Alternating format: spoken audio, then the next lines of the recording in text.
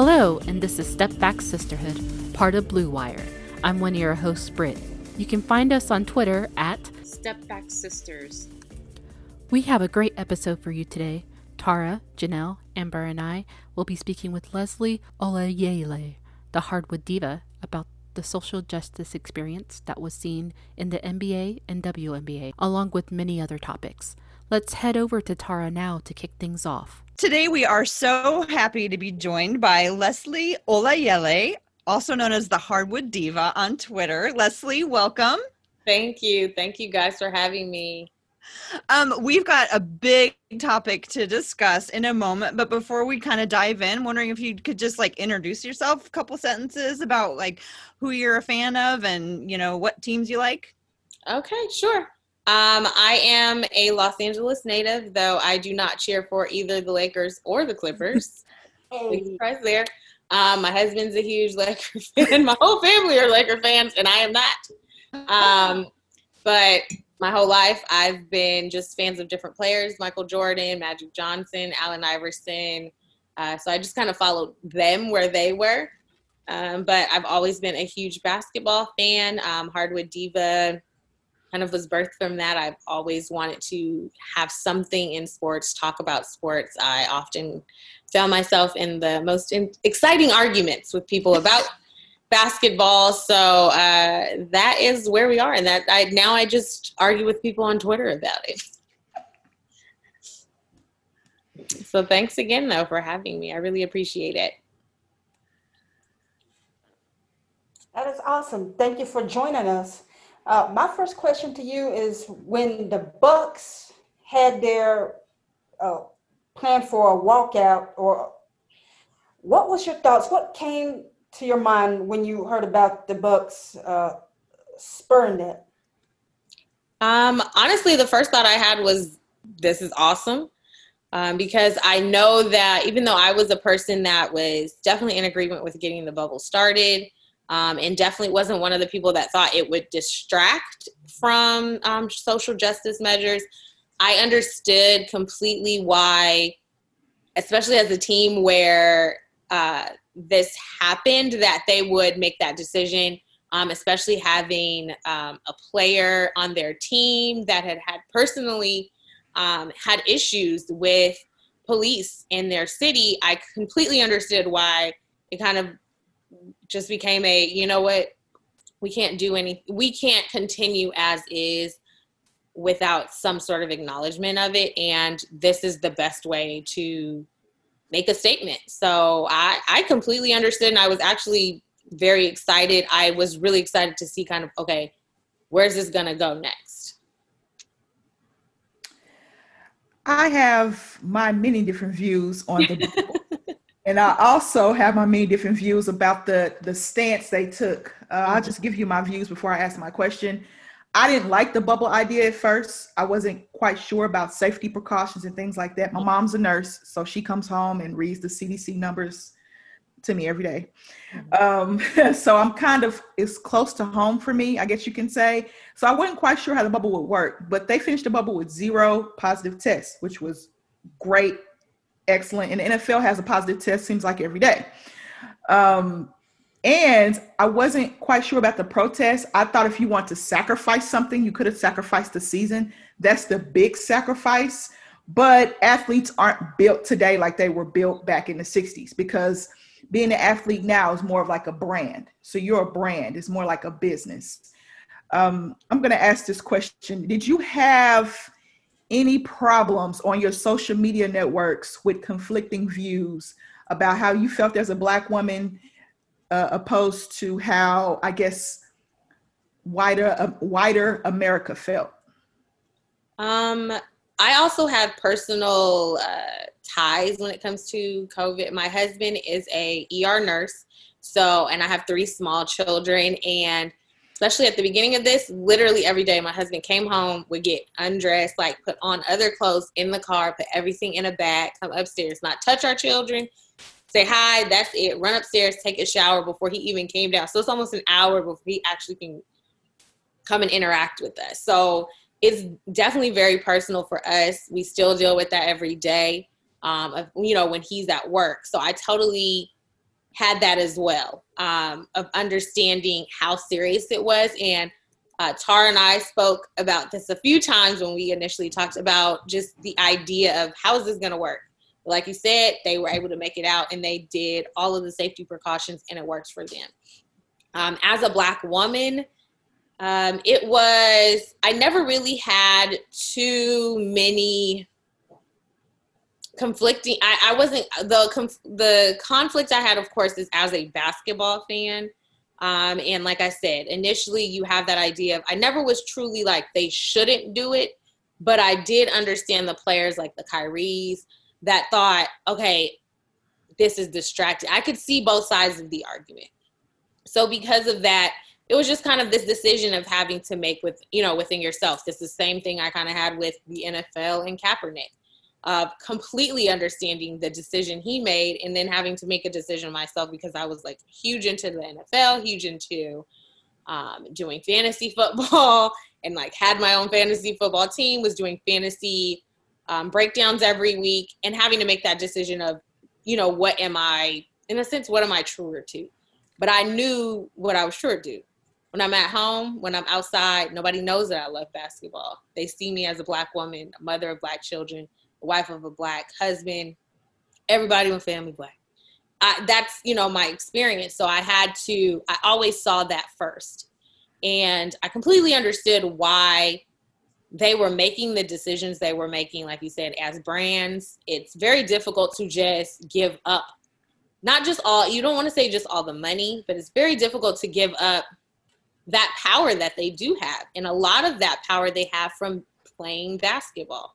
So I completely understand why they made the decision to continue playing, because they felt like the platform that they have when people are watching them consistently is still very helpful to the cause. Everybody has a different role to play within a social justice movement. And I just thought, hey, that's fine. That's the role that they have to play. I guess speaking of that, you were mentioning that conflict between understanding that the players in the NBA have a branding, sort of aspect where they couldn't necessarily not go and do this. And they also have, for many of them, sort of an obligation. I don't know if that's the word to be used as the majority of the players are Black, to be quite frank, in the NBA. So my question is, did you see anything during the time in the bubble that you did not like, or something that was like sort of disappointing as part of the process, or did you think it was mostly positive? Overall, I thought it was positive. One of the things that I did think was a bit, I don't want to say overdone, but the slogans on the back of the jerseys, I understood where they were going, but a lot of the issue that I did see were some of them were just very vague. And it was like group economics. Well, what does that mean? And no one's truly explaining that part of things to people. Now, they did do very well. I do want to say the NBA, with many of the broadcasts, where a lot of people explained what like when they were talking about players, they would explain what some of their slogans meant, or they would explain kind of their positioning, especially if they were very vocal about their positioning. I do understand a lot of people just didn't want to, even more so on the brand side, just didn't want to talk about it. So they just came up with the vaguest of vague slogans to throw on the back of their jerseys. And I felt like, okay, well, this is a bit overdone and you're not really telling me anything with group economics. Well, what does that mean to you? And how were we discussing that? And how do you see that within our wider social justice movement? But for the most part, I've always felt like the NBA in general, I think because of the fact that they are a huge majority Black league, that they, especially within the last few years, have done a very good job of dealing with social justice issues. So I think they had a lot of input from players, so they were able to make moves and make decisions that actually did not look too overdone. But the slogans definitely was one of the things where, especially the longer you got into the boat, was like, okay, group economics, okay, how many more? And I understood some of the ones that they had, but it was just like, I got to the point too where I'm in the playoffs and I'm like, okay, what name? What's your name? I don't see your name, and we're watching basketball right now. Like, I need to see your name. So this isn't helpful personally to what we're discussing. So I really liked the slogans. I thought that they were gonna blend in, after a while, and to me, like, they didn't, and I kept seeing them over and over again and thinking, why did you do that? But I really like what you said about how they didn't do a lot of talk about some of them that were a little bit more like group economics. Okay, I know there's a really important concept there, and I know like was it Serge Ibaka who was wearing that one, and he's like, so yes, that was Iguodala. Iguodala. Sorry, yeah. I mean, he's very into like economics. I've heard him talk about all that stuff. But what I was going to ask is some of the stuff that the NBA enacted during this whole time. Do you think any of it is going to carry forward? Like, which parts do you think would be most likely to carry forward, or would be most effective if carried forward? Honestly, I mean, I personally think the most effective thing to carry forward are the players. This year, having the slogans on the jerseys, having Black Lives Matter on the court, I do believe is helpful. I definitely believe Black Lives Matter on the court going forward, something that is also that could be helpful. But I think most important is the players. What to me were the interviews that were had before and after on game days, when they were in practices. Those are the things that actually became the most talked about, and what was shown most consistently throughout the time in the bubble. We had Doc Rivers' comments where he got very emotional. That carried on national news, on CNN, on Fox News, on MSNBC. That carried to me, and that held much more weight than even some of those slogans on their jerseys, even more than the Black Lives Matter on the court. People were listening. They were using their time to talk about what was going on, and every player, they would start their interview talking about what was, the most important issue of all of those to them. So consistently talking about Breonna Taylor, consistently talking about George Floyd. When you saw that to me was much more helpful than a slogan on a jersey, which for some people, yes, if you're someone that maybe you're not familiar with a lot of that stuff, I think personally, I'm a political science major, African American studies major.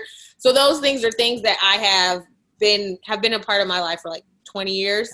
But for other people, that might be helpful. But for me, them consistently talking about it was probably the most helpful. And if they consistently do that beyond this, that I think is what's going to carry more weight than anything else, is hearing the players talk about that and seeing that they have a consistent message across the board. Every player, you had that same, almost every player, you had that same type of reaction. Every time they talked, they made sure to bring that up. They made sure to use their platform they had right there to talk about the issues that they knew were most pressing. Okay, the players obviously have their influence. Another party that has influence are the owners. Mm-hmm. And my question to you is, what responsibility do you think the owners have into moving the message along? How can they keep the conversation going? How can they even start another conversation that's more impactful? I think the players have a large influence when it comes to front facing. The owners have a large influence when it comes to the back end. So when you find out that the NBA's owners are some of the largest donors to several of these conservative organizations and politicians that are diametrically opposed to Black Lives Matter, and the social justice movements that have been going for at least the last 6 to 7 years. That's where you find out that, okay, they have no problem letting you talk on the front end as long as on the back end, no one knows that they're doing that. So I think that's probably they have a huge influence in the boardrooms, in the country clubs, because when they go and they meet with their friends and the people that are not watching basketball necessarily every day, the everyday fan, that's where their influence is going to be more impactful. And I think the players just need to consistently hold their feet to the fire. It's not to say that you have to tell people how to vote or how to feel. You can have a conservative versus liberal idea. That's fine. But within social justice, many people believe that should not be a partisan issue. That's bipartisan. People living and not having to have fear about the cops or some random neighbor that doesn't think you belong shooting you in your back because you're running down their street. That to me should not be an issue that is at odds with anybody's political party. And so I believe that when they start holding the owners' feet to the fire more consistently, that's when you're going to see them making more moves. Now, of course, it's been helpful that they're okay with you making these public statements. But now it's, okay, the next step is, this is what we do. So I think that is probably the next step, over the next few years is doing that. And I think when you have the players like the LeBrons, especially also the Chris Pauls, who are hugely involved and are very much so into making this not just the bubble, not just today, this is a consistent issue. When you have that, I think it's going to be more impactful. And I think that's one of the things too with Milwaukee. That was helpful because their players basically held their owner accountable as well. Like, okay, no, what you're going to do too is see that this is important to us and we just won't play. And so that was one of the things where I thought, okay, well, this is helpful because then their owner had to come out and make a statement as well. Also, I do have a follow-up. There's been talks about the collective bargaining agreement that's going to be coming up into play sooner rather than later. Mm-hmm. What do you think this social justice movement, what would affect that, between the players and the owners? I think this might be a time where the players have become definitely much more, they've had a lot more input. These are players that, like we talked about earlier, they are brands themselves. And I don't want to say they don't need the NBA as much, but because they're making those decisions outside of the court, it allows them to make better decisions when it comes to collective bargaining and making sure that everybody has the same advantages of the LeBrons, the Chris Pauls, the Kevin Durants, the Steph Currys. Because, of course, they're the top tier. They're the ones that they can start a media company. They can, get signed to these large agencies. But they're also setting it up that other players can do some of those things as well. And so I think that, of course, the owners, it's one thing to be able to pay, for you to make $100 million over the life of your career. It's another thing to be able to pay a few people $100 million over the life of a career. So it's going to take time, but I do think it's definitely going to be I think it'll be a big piece of this next collective bargaining agreement. And I think if the owners want to not, if they want this to move forward, that they're going to have to start making some concessions. And it'll be more than just putting money towards organizations. It'll be kind of putting their own personal face to some of those and actually having to talk about and discuss those things themselves. I'll follow up. You talk about owners. That's a good segue for me, because Kyrie talked about ownership and people thought Kyrie was crazy when he talked about ownership. The players have a lot of power, and they have more power than people think they have. And I think a problem with the owners, as we like to call them, if there were more African-American owners, I think it would be great. I think that the NBA players are that's the next step for them after they get done with their careers. I know LeBron said he wanted to own a team. And I'm pretty sure Kevin Durant will probably be that same boat because they're going to make that amount of money. I mean, these super max deals are getting every year that number goes up. Mm-hmm. So my question for you is, do you think if the NBA had more color in their ownership that things would be different? On the ownership side, yes, I definitely do. Because, of course, like we're saying, the NBA overall, the players, this is probably it is the best organization, I believe, or the best league when it comes to discussing social justice issues men's league. The WNBA is amazing at discussing social justice issues. And they blow the brothers out of the water. When it comes to that. But I definitely believe that if they had more ownership, yes, of course. I do still believe that, of course, when it comes to sometimes when it comes to getting to a place like that of how much money you have, there still can be some political differences that you may have between yourself and the average person. But I still believe that having that personal experience and being a person that can speak to, this is something that happened to me. You know what I mean? Like you have, like I said, Sterling Brown, you have, say if he was an owner, he'd be able to talk about the fact that I was abused by a police officer. And so this is not a issue that comes, that I don't understand. So I think the more, just like any other organization, the more diversity you have within the ownership ranks, you definitely will have a difference. You'll begin to have a difference. But of course, it's going to be more than just the one or two, because usually when it's one or two, sometimes it's harder to be that person that has to stand up to, at that point, like 28, 29 other owners. So if if you got about 6 or 7, you're getting to 10, then you're starting to get a collective group of people that can tell you, these are the things that happen on a consistent basis. They're not crazy. They're not making these things up. It's not about, you should have put your hands on the wheel. You should have listened to what somebody said. So I think you would have a bit of a difference within the ownership ranks if you had more Black owners.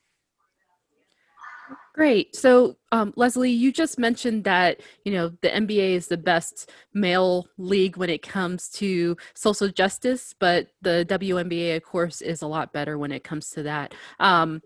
I guess for those folks who probably don't follow the WNBA as much as the NBA, do you have an example or two of how either during the bubble or just in general, the WNBA has been leading, I think just the league or, the professional leagues in the North America in general when it comes to social justice?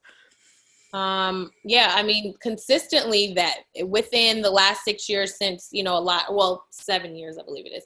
A lot of people, 8 years, goodness, that was 2012. I'm thinking about Trayvon Martin. I believe that was 2012. And so since then, which was what we would kind of consider the modern social justice movement, the WNBA has been consistent in, wearing shirts, speaking to it within their own press conferences. The Atlanta Dream speaking directly to their owner and saying, you're a senator. We don't agree with you. We don't agree with what you're saying and what you're saying about the movement that we are personally involved in. So we're saying vote for the other person. So that's putting their money on the line. It's not just I'm talking about it while I have this platform, which is, like I said, like I was also saying before, I think too, of course, there's the differences of where they are as economically. So of course, I believe the men have a much larger platform just because of its men's sports. And I think also the women Black women have always been at the forefront of movements, all of the social justice movements, to be honest with you. So I think Black women just feel like what do we have to lose by standing up for ourselves and standing up for everybody else? So they just go, you know what you gonna do? You have, like they step up and they stand out consistently. They push the man forward every single time. And that's Black women, that's white women within the organizations, that's all the women within the WNBA consistently are pushing the men to make better decisions. And it's amazing to see. Of course, you want to see them get more shine because of that, because then you have people that consistently go, well, LeBron is doing this. And you're like, no. Let's talk about the women. But you understand, unfortunately, kind of that side of things. But I think that there's so many things to point to when it comes to the WNBA and what they're doing to lead all North American leagues on discussing these issues. You brought up, all this incredible work that the WNBA is doing. And then also one of the things I think that we saw in the bubble is that NBA players support the WNBA in a lot of ways. I mean, there was Kyrie who actually supported with cash money for the women who chose to not play in the WNBA bubble. But also just, the NBA players as fans of the league, as fans of the game that they play, and as fans of the women who are so good at the game that they also play. It kind of leads to my next question about fans. And that is that with all of this work that the NBA did and the NBA players did, what do you think we as fans can do to continue on that work, especially now that the season is over and we're not gathered on Twitter, to tweet at each other and say our things. And we're kind of all scattered to the wind and we don't really know what's going to happen next. I think the most important thing right now to do, of course, is vote. That is huge, and not just vote for the top of the ticket, vote consistently down the line, because I think this time has also helped so many more people see that just the president doesn't make rules. Well, he actually makes 0 rules. The legislator does. And that's on the federal level, that's state level, that's local level. That's been probably one of the things I've been so amazed to see is seeing their voter drives, seeing so many arenas being used as early vote and voting destinations. That's just being polling places. It's been amazing. I love to see that. But I think probably the most important thing is to take what you've learned and either do more research if you're not, if you don't have as much information. I think we could all research different things that maybe we don't know about. But even the slogans, like we're discussing, if you want to look up group economics, if that's something you're not familiar with, start really paying attention to, because a lot of the players still outside of the bubble consistently talk about a lot of these things. They're talking about Buy Black. They're talking about Bank Black. They're talking about opportunity zones. They're talking about local level politics. So start really researching those things and not just taking it from what the NBA players are saying, the WNBA players are saying. Actually start doing your own personal research and pushing the people around you. That's always been something that I've liked to do. Like I said, I'm a political science major. That was what that's another healthy discourse I like to partake in on Twitter sometimes. But I think that's probably the most important thing that we can do as fans, is to take what they were talking to us about and actually apply it to our lives, apply it to the people around us. Use that to sit down and look at your ballot if you're going to be doing a vote by mail. Like, I'm in California, everybody, got a vote by mail. So what did I do? Me and my husband do this all the time anyway, but I literally take out all of the stuff and look at every single one of those different measures. Do that kind of stuff. Really start investigating the things that are talked about on the news, and see how they apply to you, see how they apply to the things that you say are important to you. I think that's probably the most impactful thing that we can do as fans from here on out. Cool. Earlier in our conversation, you mentioned about how the slogans were vague, and me personally, I think that they were playing it safe. If it were up to you, what slogans would you have created? What would you have done to kind of get the message across versus, what the league done? Okay. So, like I said, the group economics one was kind of vague to me. If you want to be more specific, say bank black, say buy black, because that's mostly what you're talking about. You want, that's the whole idea of group economics, is making sure that within the Black community that they're being supported within the Black community by other Black people, and other groups of people are supporting these companies, supporting banks that offer amazing loan opportunities for people in the Black community that unfortunately they don't get from the larger banks. So you have the issue of like the PPP, the loans that were offered to businesses for relief after COVID, and then finding out that 90% of Black owned businesses that applied for those loans did not get those loans. So understanding that. So if you want to talk about group economics, get a little bit more specific about what you're talking about, because the group you're talking about are Black people. So just say it. That was probably the most. And I love Andre Iguodala, even though he went to U of A and I'm an Arizona State person. But I just thought that was something where he could have been a little bit more specific about what he actually meant, because I think that's more helpful in people understanding what you actually want.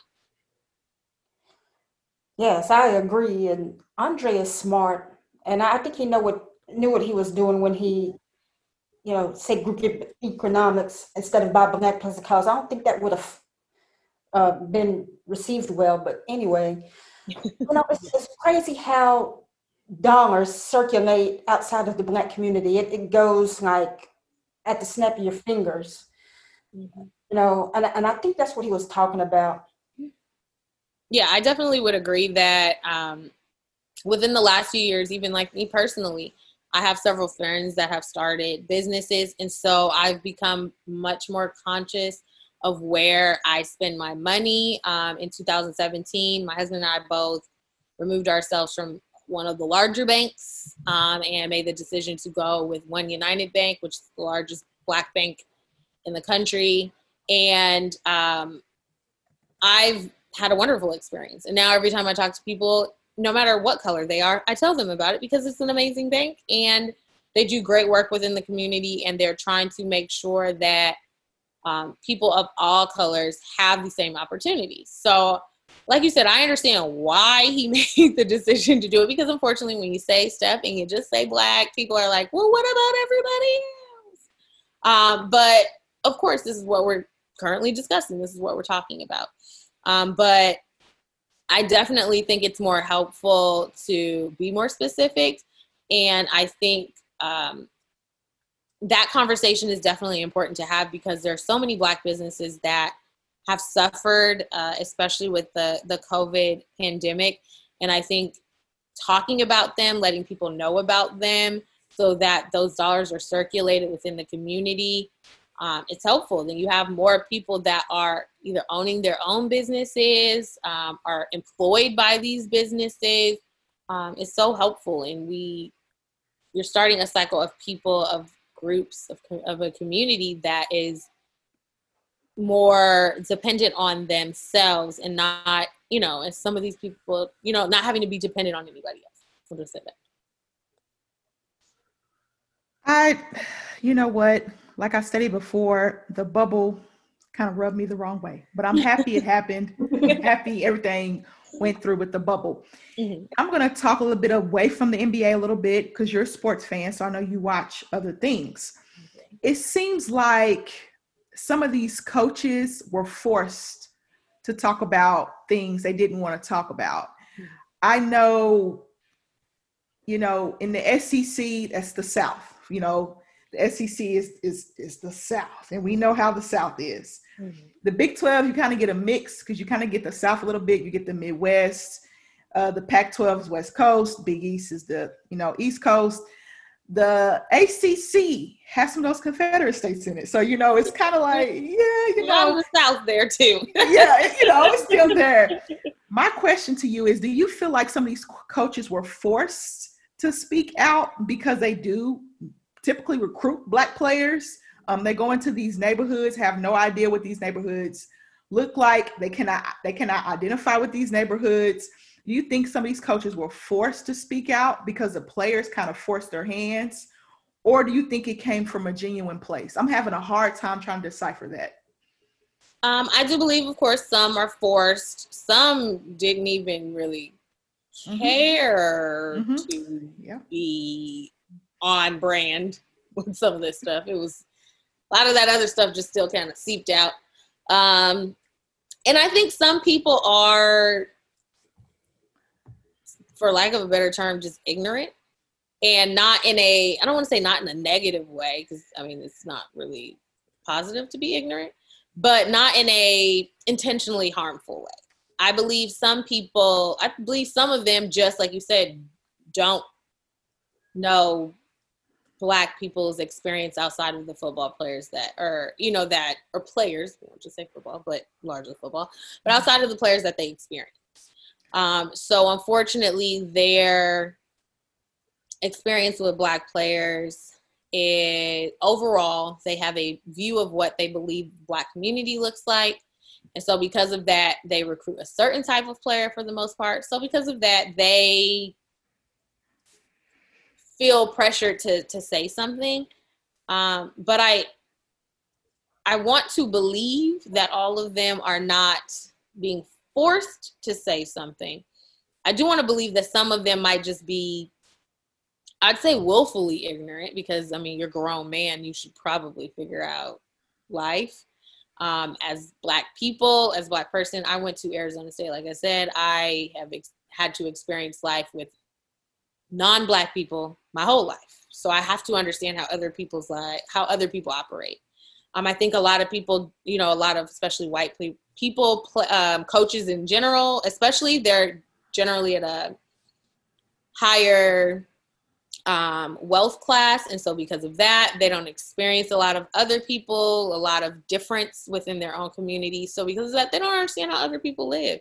They don't even understand how middle class Black people live. So there's a disconnect. And because of that, they're ignorant. They don't know what experiences are had, and that some of these experiences, many of these experiences happen across the board, whether you're a poor Black person, rich Black person, wealthy Black person, middle class Black person. So I do believe that there are several people that just I got to do this because I got to walk into somebody's house and they're not going to like me tomorrow. So I have to say what I have to say. I think some of them truly are kind of ignorant to certain things. So I think you saw some of them that genuinely, I believe, probably this was a wake-up call to them. And now it's like, oh, so what do I do? What have I been messing this up? Yeah, you've been messing it up. But I think it's important to give them a chance to do better. But I mean, unfortunately, I think it's a mixed bag. I think you really do have some that just don't really care, but they'll pretend to care because they need their players. I asked that because Lincoln Riley, I went to the University of Oklahoma, so that's where I graduated from, and he's closer to my age. I think he's probably 2 years older than me, and he was able to he asked his players what they wanted to do. He was able to get all their players, and they dressed up in Black, and they did certain things like that. But he's closer to my age. A lot of these coaches are older, so the generation is different. They probably still remember calling Black people colored. Yeah. So that's why I said that, because Lincoln Riley is so young, he can relate to the players at the University of Oklahoma and say, hey, what do you guys want? What do you guys need from me? And he's being very receptive. Oklahoma's a red state. Oklahoma's very conservative. Oklahoma's very Trump-like. my neighborhood, I live in the suburbs. So my neighborhood is a Trump flag probably on 20. My neighborhood is huge. So there's a Trump flag probably every other house. I don't go out at night. I kind of stay within my little bubble, I guess you can call it, to be on the safe side, because I don't know how you feel about me because of how you feel about him. Yeah. So I kind of protect myself. But that's why I wanted to ask that question, because I had mixed views too. I was like, well, I feel like he's kind of like Dabo Swinney. He said something and he kind of completely went around the circle. You know, like he was just like, okay. And then Drew Brees said something and stuck his whole foot in his mouth. Oh, I didn't mean it. You live in New Orleans, dude. Like, you just shut up. Like, if you don't have anything good to say, just don't say anything at all. That's how I am. That's how I feel. If you ask me something, my major was law and society, and I was going to go to law school. So politics, law, all that. So, hey, we're here. But also I had a minor in human relations. So there you go. So you got to read the room, dude. You got to read the room. And I'm trying to read the room with some of these coaches and also some of these players, but it's kind of hard to read because you don't know what's real and what's not. And it's kind of difficult to kind of decipher between the two. So that's why I asked your thoughts on that. Okay. Yeah, and I think a lot of them, especially within football, it's such a, unfortunately, having people that I'm close to. When I went to ASU, I was good friends with a lot of the football players. So I have friends that are still playing football. I have friends that have played, friends that are coaching now. Unfortunately, in comparison to basketball, football is definitely still very segregated, even within their locker rooms. And that's because if you honestly look at it, football positioning is still very segregated. So you have Black players are known to be certain positions. White players are known to be certain positions. Mm-hmm. So because of that, and that's a lot of the times how they separate you when you go on your trips. So you go on your trips and it's like, oh, well, the quarterbacks are together. The running backs are together. The O-line is together. So you're still getting a lot of that segregation. And unfortunately, you may be on a team, and that's what people kind of fail to realize. They'll be like, well, you've been playing with Black people your whole life. And it's like, but yeah, he's on a team with Black people, but how many of those Black people are like really his friends? Because people will say, oh, we're friends. And then people have to go, well, how many times has that person been to your house? How many times has that person met your children and your children and their children play together? So you have to, so I think a lot of people think, especially in a situation like Drew Brees, you think you know these Black people and you think you understand what's going on, but you don't really, because you're not really going outside of your own personal bubble to say. So you can be in New Orleans and be around Black people, but you're not really interacting with Black people. Black people are probably helping you do stuff. Black people work where you work. But are those Black people, any of those Black people really your friends? Really people that if you had a conversation with them, they're going to be honest with you about some of your views about things. And so I think that's the issue that you have with a lot of the players and a lot of the coaches. They're around Black people, but are they actually listening to the Black people? Are they actually having conversations with Black people? Or are those Black people just around and they're using them to tell people about their two Black friends? Yeah, that's the problem. That's tough. And I would love to go further into that conversation, but unfortunately I have to be the person to wrap it up. Leslie, this has been a wonderful conversation. Thank you for being here and being our first, guinea pig, so to speak, when it comes to interviewing. Before we wrap up, can you give the listeners your social media links or other things that you want to mention? Okay, so I am Hardwood Diva on Twitter. And also Hardwood Diva at Hardwood Diva on Instagram. But yeah, I'm mostly on Twitter giving my fun and exciting rants on anything from sports, entertainment, politics, and being the mom of 3 kids under 6 years old. Well, how you have time is amazing. I got them out of the house today, and that was like the blessing of all blessings. So I'm supposed to go meet them where they are. I'm kind of going to say I'm here a little longer than it was. But yeah, so that's usually where you can find me. That's great. Well, thank you so much, Leslie. I hope you have a great rest of your day. All right. Thank you guys. I really enjoyed Thank it. you. So- Thank you, Thank Leslie. So much fun. I want to again thank Leslie for being on the show today. You can find her on Twitter at Hardwood Diva. That's it for the show. Please follow Step Back Sisterhood on Twitter at StepBackSister1, or you can follow each of us on there as well. Tara is at TCB Biggs, Janelle is at Janelle12, Amber is at SimplyMe_AV, and I'm at Britt Robatista. If you love listening to the show, subscribe on your favorite podcast provider. We'll talk to you next time on Step Back Sisterhood.